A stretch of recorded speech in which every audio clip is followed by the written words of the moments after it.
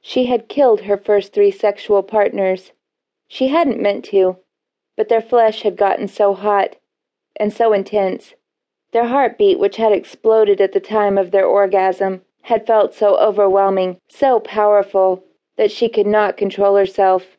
She found that as her teeth sank into their flesh and their blood poured into her mouth, it was the most incredible orgasm she had ever had. Of course, it wouldn't do. She'd already been instructed by Sherilyn that she couldn't kill indiscriminately.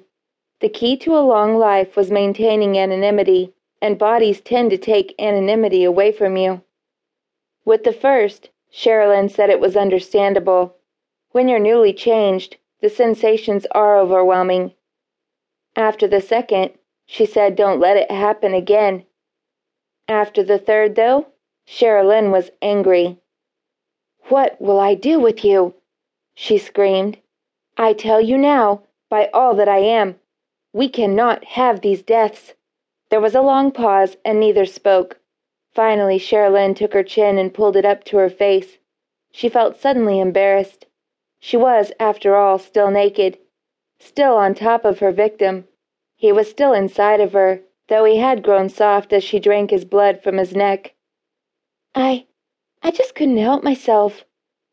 "Well, you better learn to help yourself, Joanne. This is another body we have to get rid of, and another town we have to leave. Sometimes I wonder why the fuck I made you in the first place." Of course, Joanne knew how to deal with that.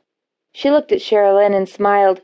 She climbed off the dead man's body and kissed Sherilyn, pushing her tongue deep into her mouth, knowing that the taste of blood still in her mouth would thrill her maker. She pulled away, gratified as Sherilyn smiled.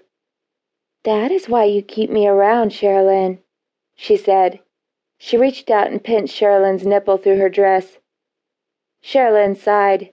"Oh, I can't stay angry at you, but we have to leave, as much as I would love to stay here for a while."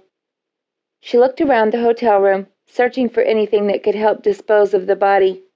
In the end, she simply wrapped the body in a blanket and, lifting it with one hand, opened the door to walk out. They made it to the car without a problem, and the body went into the trunk. "We only have a few hours until dawn," Sherilyn said. "We'll only be able to drive for a few hours before holing up for the night. Oh, I hate to leave a goddamn body in the trunk." She pulled out of the parking lot and onto the freeway.